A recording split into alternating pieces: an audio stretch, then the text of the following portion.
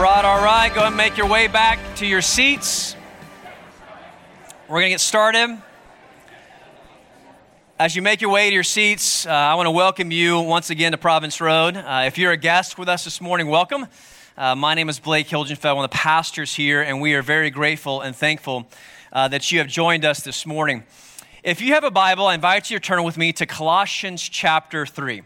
If you don't have a Bible, there's one on the seat in front of you. The verses will eventually be on the screen as well, but I do encourage you to open up a Bible or a Bible app and turn to Colossians chapter 3. Now, this morning we are starting a new series called In Christ, and so this is our hope for us as we go throughout this series. First, our hope is that as a community of believers that we grow in a deeper understanding of the gospel.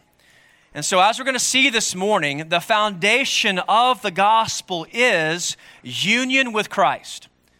So in other words, when a person comes to faith in Jesus, first and foremost, we are united to the person of Jesus. And as a result of being united to the person of Jesus, all that he is and all that he has done is now ours. He becomes our life. He comes and he lives and dwells within us. We are united to him, and therefore, as a result of being united to Jesus, we are then united to his life and his death and his resurrection. All that he is and all that he has done is now ours. And so that's what we're going to look at this morning. And this is huge for us to understand, because under our understanding that Christ is now our life, that we have this new identity in him, that truth should change the way that we live from now on. Because if Christ is now our life, and he lives and dwells within us, then the Christian life then is one of putting to death our old life and putting on this new life which we have, which is Christ. All right, so that's kind of the direction that we're going. The next few weeks, we're going to be looking at how we actually put to death our old self. The following week, we'll look at how we are to put on this new life in Christ. We're going to see, too, that as a result of being united to Jesus, we are now formed into a new community. We're a new community of believers. We also have a new attitude of thankfulness. So all of these things come as a result of being united to the person of Jesus. And so that's what we're going to look at over the next few weeks, of how this union with Jesus, our identity in him, begins to change the way that we live as individuals, as a new community, and then within this city. So the first thing we're going to look at this morning is verses 1 through 4. So let's read these together. Colossians 3. Verse 1 through 4. The Apostle Paul writes this. He says to the church in Colossae, he says, "If then you have been raised with Christ, seek the things that are above, where Christ is, seated at the right hand of God. Set your minds on things that are above and not on things that are on earth, for you have died and your life is hidden with Christ in God. When Christ, who is your life, appears, then you will also appear with him in glory." Let's pray. Father, we ask as we look at your word this morning that you will help us. That you will help us through the work of the Holy Spirit to give us eyes to see, to give us understanding of this new identity that we have in Christ. That we have died. And all that Jesus is and all that he has done now defines who we ultimately are. And Father, as we're going to see, we know that this is radical, and this is hard for us to understand. And so we just ask for your help in understanding this truth. That we are one with you. And all the value and the worth and the love and acceptance that we long for, now we have and receive in the person of Jesus. And may that be good news to our souls and our hearts and our minds this morning. We ask this in Jesus' name. Amen. Now, some of you may know who Ralph Waldo Ellison is, but in case you do not know who he is best known for a novel that he wrote called The Invisible Man. Now, this novel won the National Book Award in 1953. And during an interview, he was asked this question. Would you say that the search for identity is primarily the American theme? And he answered, it is the American theme. Now, even though this interview was done over 66 years ago, it's still true for us today. The search for identity is the American theme. It dominates our thinking and our lives. We will do whatever it takes to prove that we are somebody. Who we are or who we want to be or become dominates our thinking, dominates our lives, and it drives almost every decision that we make, because the mindset of our day, what the world teaches us in our culture today, can be summed up in that you are what you make of yourself. Now, our passage this morning is giving us a completely different way of thinking. It's giving us this radical, and as I hope to show by the help of the Holy Spirit, a better way of understanding and answering this question, who are we? As we're going to see this morning, the answer to the question, who are we, isn't ultimately found in ourselves. At least it shouldn't be. It actually has nothing to do with us. It has nothing to do with what we can make of ourselves. It's actually found outside of ourselves in someone else. And so, what we're going to see this morning, the primary ultimate identity that we long for, that we're searching for, is not found deep within ourselves. It's not found in this authentic self that if we live out, we'll actually find the value and the worth and love and acceptance, significance that we actually long for. But it's not found in us. It's found outside of us. Because as we're going to see this morning, to discover who we really are can only be found in relation to the one who made us. And to be found in him, as we're going to see, gives us the identity, the value, the worth, the significance, the love, and the acceptance that we all have been searching for and longing for in all of our lives, in our positions and titles and careers and money and parenting, spouse, whatever you name that we search for identity to find our value and worth and significance. We are going to see this morning that in the person of Jesus Christ, we get the value and the love and the acceptance and worth and significance that we have been longing for and looking for. That's what Paul's saying. That's what he's laying out in these first 4 verses to the church in Colossae. He's reminding them of who they are. He's telling them and showing them where their ultimate identity is now found. Look at verse 1. He says, if you then have been raised with Christ, seek the things that are above where Christ is, seated at the right hand of God. Set your minds on things that are above and not on things of the earth. And so the Apostle Paul, writing to the church in the city of Colossae, is instructing these believers to seek and set their minds on things that are above. And so in other words, he's telling them to seek and set their minds on Christ, who is seated at the right hand of God. Now, this does not mean that he's asking them to no longer care, to no longer think about the things in their lives and only think about heavenly things. He's not telling them to have their minds just live in the sky. What he's doing is he wants to reshape their mindset. He wants them to see and remind themselves so they can have this mindset to set their minds on Christ, who is seated at the right hand of God. Now, why does he want them to do this? Well, because he wants to remind them and show them of who they actually are now. So, set your minds on Christ. Why? Because they are no longer the center that defines who they ultimately are now. The world no longer centers on self.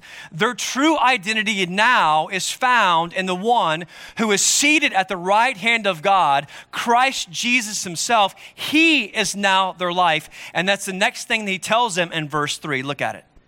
He says, why should you set your minds on Christ? Why should you seek the things that are above? Because you have died. And your life is hidden with Christ in God. And he says, when Christ, what does he say? Who is your life appears, then you will also appear with him in glory. Guys, this is absolutely radical. And to be honest with you, this is really hard for us to see and understand and believe because it's so foreign to our Western mindset. What Paul is telling them is that they have died and Christ is now their life.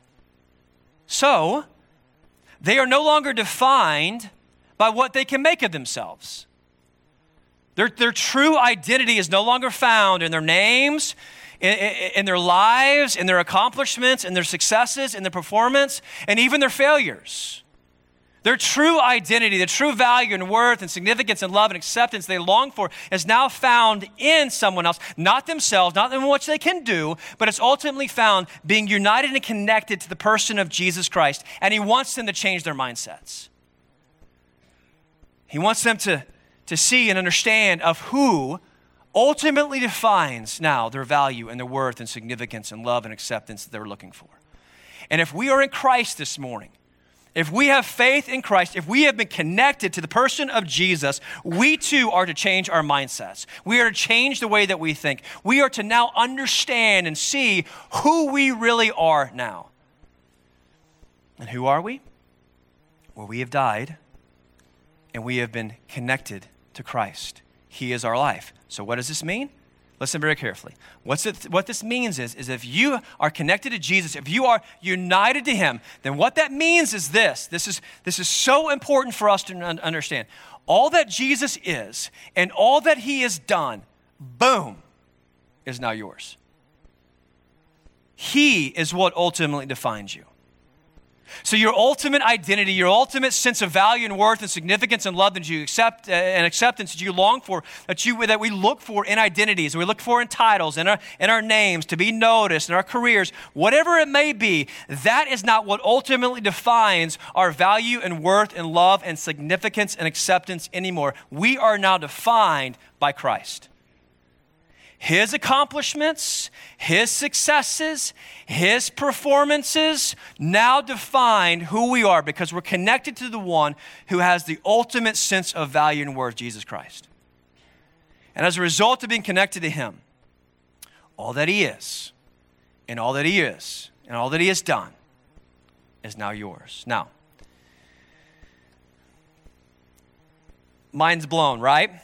This is kind of high up in the sky. So let's get down. Let's get down a little lower and try to understand this a little bit better when it comes to the way in which we see ourselves. Now, let me give you an illustration that I hope will help us understand this. I'm taking this from the book called Union with Christ, written by a guy named Rankin Wilbourn. And he says this. He tells this story. He says, I have a friend who used to be Mickey Mouse. All right?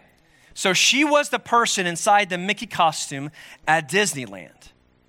Now, reflecting on her time in Mickey, she said, growing up, I thrived on behavior modification. So I thought, if I'm good, well, then I'll be loved by others. If I'm bad, then I'm going to be rejected by others. So she said, I learned to wear this mask and portray this certain type of person, and not to show what's really going on, because my core beliefs were that I was not worthy, accepted, or loved, so I'd have to clamor and manufacture ways to elicit this positive response that I wanted from people. But when I put on Mickey's costume, I got the positive response that I wanted times 100. So she felt safe, she felt loved, she felt accepted, she felt valued, she felt honored. Why? Being in Mickey. Guys, can you relate? I mean, not necessarily, being at Disneyland and being able to put on that costume, though I have had the opportunity to put on the cow costume at Chick-fil-A, and I can understand what she's talking about, right? People love, or kids hate at times, right? They're scared of that. So I didn't get the response I wanted. But listen, can you relate of having to be this certain person in order to receive the value and the worth and the acceptance and the love that you long for? I mean, why do you think at times we set our minds on external beauty to look a certain way? Well, because we want to be noticed, right? We want to be valued. And when other people notice us for the way in which we look, it makes us feel good about ourselves. It makes us feel valued. It makes us feel worthy. And so we set our minds, we become consumed by the way in which we look. Or others of us set our minds on Facebook and Instagram to paint this picture of ourselves for the world to see. Selfies of ourselves all dressed up, right? And pictures of ourselves and our experiences. Why? Well, Those comments matter, don't they? They matter because those comments determine our value and our worth. They matter because when we feel noticed and when the people comment about how we look or our experiences, it makes us feel valued. It makes us feel wanted. It makes us feel significant. And so what do? We set our minds on these things and we go back to them over and over and over and over and over again because we believe who we are on social media will ultimately give us the value and the worth and the love and acceptance that we long for. Others of us set our minds on having to be perfect. Anyone feel like you got to be a perfect person? Come on now. I feel like I got to be this perfect pastor. You feel like I got to be this perfect mom. Students, you definitely got to be a perfect student, right? Got to be a perfect spouse. Like the girl in the Mickey costume, we feel like we have to portray this certain image, this perfect image. Why? Because I am nothing, guys, if I'm not the pastor that I want to be and the pastor that you want me to be or that others expect me to be. I want to be noticed as a good pastor. I want people to talk about my sermons. Why? Because I want to matter. I want to feel valued. I want to feel significant. I want to be loved. I want to be accepted. And if I'm seen as a good pastor, man, I'm going to receive that value and the worth that I long for. But if someone comes up and says, hey, that sermon was absolutely terrible, it's like, boom, I'm crushed, right? I don't get the value and the worth and love and acceptance I long for because I'm finding it in being this great pastor. It's bankrupt. It's not going to give me what I ultimately want. This mindset is exhausting, isn't it? Having to be this perfect person, to portray this perfect image as a mom or student, or whatever it is. Why? Why is it exhausting? Because it's never good enough, is it? I'm never going to be the pastor I want to be, and I'm never going to be the pastor that others want me to be and expect me to be. And you're never going to be the mom or dad that you want to be and others expect you to be. You're not going to be the student you want to be, husband or wife, employee, whatever it is. You will never be who you ultimately want to be to find your value and worth and significance in that identity. But we keep striving, don't we? We keep striving because we're overwhelmed and consumed by success. Why? Because the world tells us that success defines ultimately who we are. We believe success will give us the value and the worth that we long for. I mean, you are what you make of yourself, right? I mean, isn't that what the world teaches you? Especially college students, I mean, that dominates the culture of the university. You are what you make of yourself, but it doesn't ever work because it's never good enough. It's like this endless cycle, right? Endless cycle of trying to be enough and do enough to find our value and worth and significance in who we ultimately are or what we want to be. And you know what it does? It ultimately just leaves us in this place of this fear of failure. Anyone fear failure? Why? Because failure threatens our hope of finding value and worth in who we are and what we do. And the world tells us that you better not fail because if you do, you're going to lose your identity. If you lose your identity, then you're going to lose your value and the worth that you long for. So it keeps us trapped. It keeps us exhausted. It keeps us, all of us in this place this morning, hoping and longing for something that actually works, that actually frees us from this exhausting pursuit of perfection and performance. Anyone want to be free from this pursuit of perfection and performance? I mean, anyone want to ultimately find some value and worth and significance and love that you long for that's not actually found in yourself or what you can do or hidden within yourself? Anyone long for that? Do you find that apart from what you do? Here comes union with Christ. And it offers us the value and the worth and the love and acceptance that we all long for, not found in ourselves, not found in what we can do, not found in what we can accomplish, not found in titles, not found in careers, not found in positions, not found in money, not found in anything in this world, not found anything in ourselves, but it's found in the person of Jesus Christ. So like Mickey, but infinitely better, right? Put yourself in Christ, and what do you see? I mean, use your imagination. Use the truth of being in Christ to ignite your imagination. I mean, picture yourself standing before the one who made you. I mean, picture yourself standing before the one whose voice is infinitely more important and infinitely more better than anyone on social media, than any peer, than any parent, any colleague, any boss. And what do you see? What do you hear? Do you see Christ representing you before the Father? You are hidden in him. Christ covers you. Therefore, you no longer have to be ashamed to stand before a holy and righteous God. You no longer have to fear his rejection of you. Why? Because Christ covers you. He covers you with his beauty. He covers you with his perfection. He covers you with his holiness. He covers you with his goodness, and he covers all of your shame. He covers all your failures. He covers all of your regrets. And you are accepted in him. You are forgiven in him. You are clean in him. You are new in him. And you are deeply, deeply loved in him. Like the father who runs after his lost son. The Father runs after you and embraces you in his Son and puts a ring on your finger. And you know what he does? He calls you son and daughter.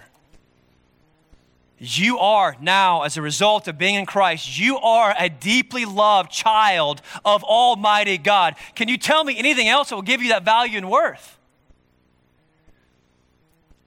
He delights in you as he delights in his Son. He rejoices over you as he rejoices over his Son. And he welcomes you. Do you see this? Do you hear this? Guys, this is what you get as a result of being in Christ.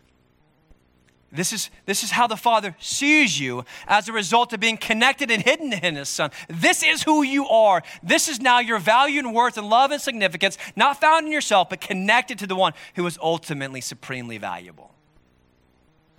Let me give you another illustration. Martin Luther loved to talk about marriage to show this relation to being united with Christ. And he says, this is what happens when a person, by faith, comes to Christ. So it's like this story of the great king and a harlot. And this harlot cannot make herself the great king's wife by anything within herself, and anything that she can do. Actually, if she looks within herself, all it tells is really her rejection and no acceptance of the great king. But by the great king's vow, she becomes his. And as a result of becoming his, she turns to the great king and she says this most amazing, profound, and radical statement. She says, all that I am and all that I have done, I give to you. All of my sin, all of my regrets, all of my failures, all of my shame, all the things that call and demand my rejection, I give them to you. They are now yours. You know what the great king says? They're mine. I take them. And in exchange, I give to you all that I am and all that I have. Listen, like the harlot, the great King Jesus offers us this invitation. If we turn away from ourselves and we look to him, he offers us this vow. And that he takes upon himself our sin, our death, our condemnation, everything that demands and calls our rejection of God, the one who made us, for himself. And he gives to us his righteousness and his death and his life, his perfection, his forgiveness and love. All of these things now come to us, and we get this eternal relationship with the great King in his eternal kingdom. And if we've received this invitation, guys, we can say this right now. And we can say this when we stare death in the face. And we can say this when we stand before the great King, I have sinned greatly. And there's nothing within myself that deserves your love and acceptance and value and honor and worth. Actually, if I look within myself, everything that I am deserves God's rejection. But we can stand before the great King and now say, you know what? All that I am is yours because you are mine. All of my sins, all of my death, all my condemnation, everything that is mine is actually now yours, and all that you are is now mine. Guys, this is the gospel of Jesus Christ. That only in the person of Jesus Christ that we can receive this beautiful and this life-changing reality that we can be united to the great King. And we can belong to God in Christ. You know, we can call God, the Almighty God, maker of the heavens and the earth, our Father. Again, what in this world can give us this kind of value and worth and significance? If you are in Christ, you are royalty. You are loved, you are forgiven, you are redeemed, you are new because you are one and hidden in Christ. Do you see this? Have you received this invitation from the great King? If so, set your minds on Christ, who is your life, and turn from chasing after cheap imitations this world tells us that we're going to find our value and worth and significance in, and set our minds on Christ and be consumed by Him, because life isn't about us anymore. It's not about our names. It's not about our accomplishments. We've got something so much better. We have something that the world can never give us, and something that we can never find within ourselves and even within our accomplishments. Listen, what you make of yourself may satisfy you for only a moment, but it will end. I mean, you can search your whole life to obtain a certain career, a certain title, a certain position, whatever it may be, and you may get the value and the worth and significance that you long for, but it's going to end one day. The only thing that will last forever is being in Christ. You are a deeply loved, forgiven, new, clean, valued son, daughter of God that will last forever. And one day, Paul says, He's going to return. He will appear. And when He does, we will no longer have to strive to set our minds on Christ. We are no longer to strive to remind ourselves and to see who we ultimately are in Him, because when He returns, when we see Him face to face, we'll finally become like Him. And we'll finally experience this never-ending, never-interruptedness. Is that a word? Never-interruptedness. It is a word now. Never-interruptedness, joy of knowing and experiencing and tasting the love and acceptance that our great King has for us right now. But until then, the call in our lives is to set our minds on Christ, to seek and set our minds on things that are above. So what does this look like, guys?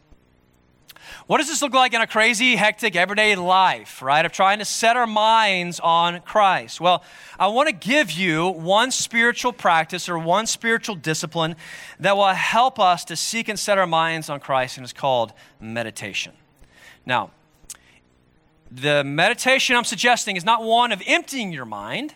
All right, it's the exact opposite. It is one of filling your mind with the truths about who Christ is, because the verb that Paul uses in this text, to seek and set, means this continuous, ongoing effort.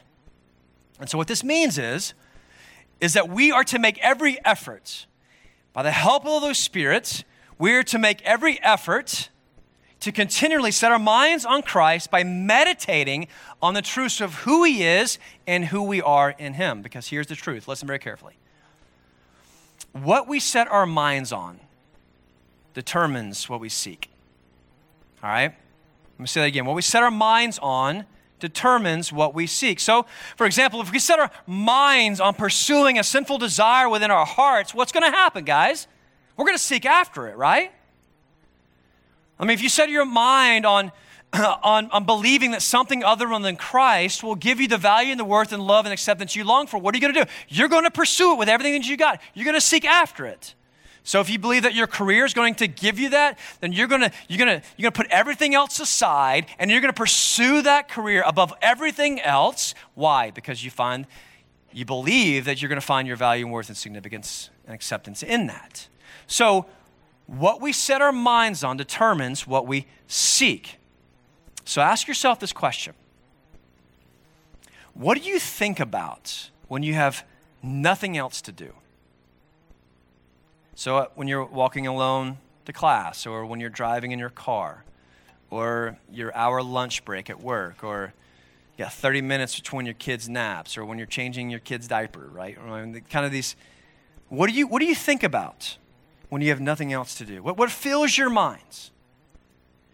Listen, if it's not the truth about who Christ is and who you are in him, you're going to start believing lies about yourself and God. Because this is what's going to happen. The enemy is going to come and he's going to be whispering lies. Happens all the time, every day, and we don't really realize it. The enemy comes and begins to whisper lies. God is not faithful. God is not good. He's not for you. He'll never love someone like you. He wants nothing to do with you. You are a failure. You are condemned. You are guilty. All of these things that are not true of you because of your union with Christ. So what do? We have got to take those lies and we've got to replace them with the truth by setting our minds on Christ and setting our minds on the truth about Christ. And where do we find that? We find that in Scripture. That's why it's so important for us to understand and meditate and memorize the truth of God's Word, because it's the same instruction that Lamentations chapter 3 gives to us. The writer of Lamentations says, "But this I call to mind, and therefore I've got hope." And what do they call to mind? The steadfast love of the Lord never ceases. His mercies never come to an end. They are new every morning. Great is your faithfulness. Guys, this is what's true. The love that the Father has for you if you're in Christ will never cease. Why? Because he will never cease loving his Son. And God's mercy and grace towards you are new every morning. Why? Because the Son has purchased an endless supply of God's grace and mercy for you as a result of being connected to him. That's what's true of you. So fill your minds with the truths about who Christ is and who you are in him. So let me encourage you this week, guys, to take these first 4 verses and memorize them. Maybe not all of them. Maybe that's too much to ask, all right? Maybe just a portion. Maybe you just take Christ is now my life and you think about it. You meditate on it. When you forget about it and all of a sudden it comes back in your mind by the help of the Holy Spirit, remembering, putting it on your mind, then you just think about it. Don't beat yourself up for not thinking about it for a period of time. Just go right back to it and begin to think about it. Christ is now my life. What does that mean? Who is he? He's the Son of God. Well, I'm connected to him. I am a child of his now. So you take those truths and you meditate on them. You continually put effort into memorizing, meditating the truths about Christ. Why?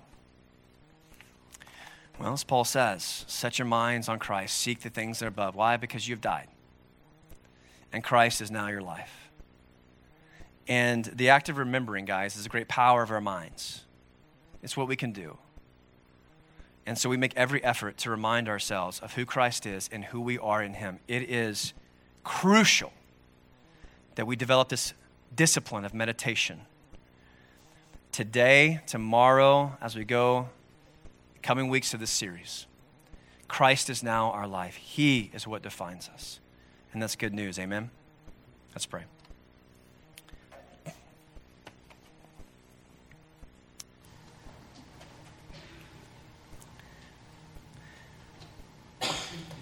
Father, this truth,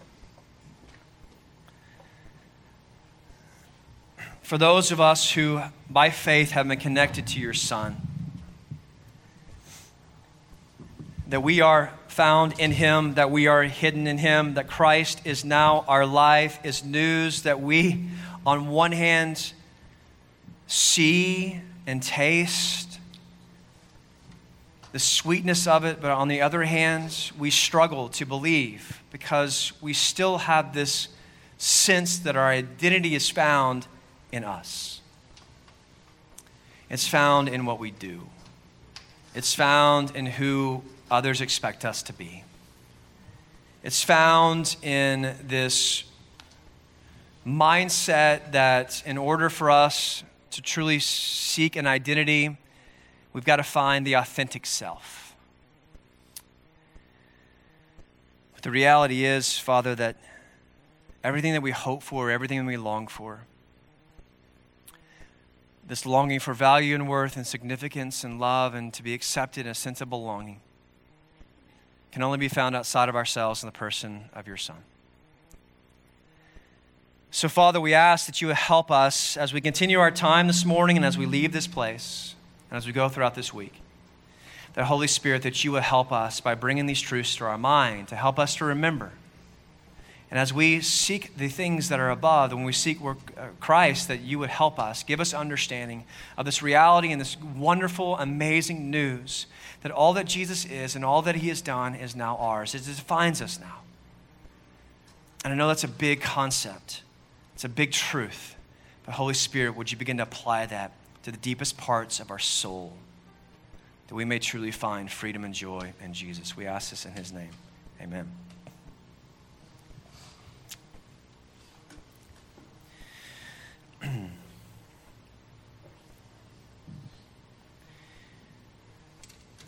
This morning, as we take the Lord's Supper,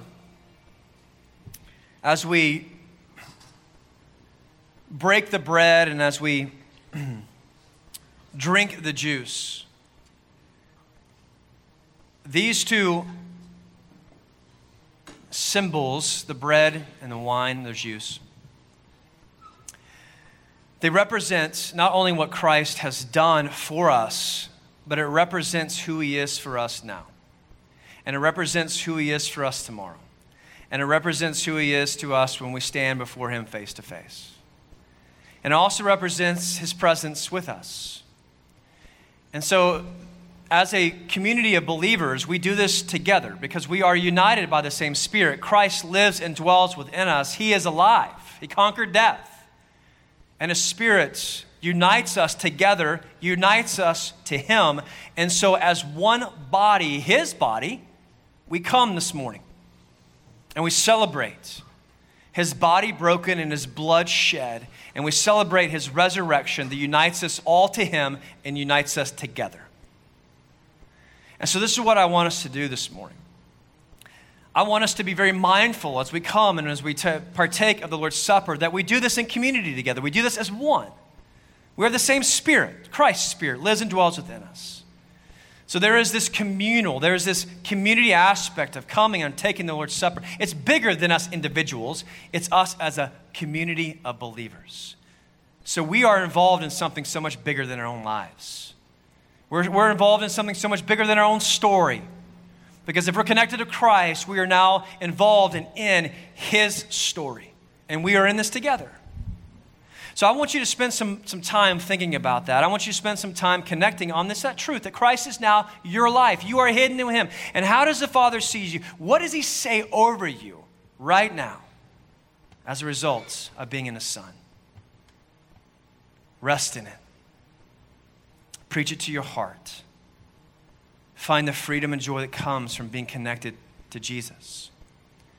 And when you're ready, I want you to come together as a body and take the Lord's Supper. Now listen, if you're here this morning and you've never looked to Jesus, you've never placed your faith and trust in him, you've never looked outside of yourself and to Jesus as the one who gives you the ultimate value and the worth and love and acceptance, significance that you long for. But let me encourage you by this. Let me say first and foremost that if you look within yourself, and if you look within yourself to find any hope to being accepted by God, you will not find any hope of acceptance. Because everything within you demands your rejection, God's rejection of you. Because as you look at your life, it's filled with so many regrets and so many failures and so much sin in regards to your rebellion against this God.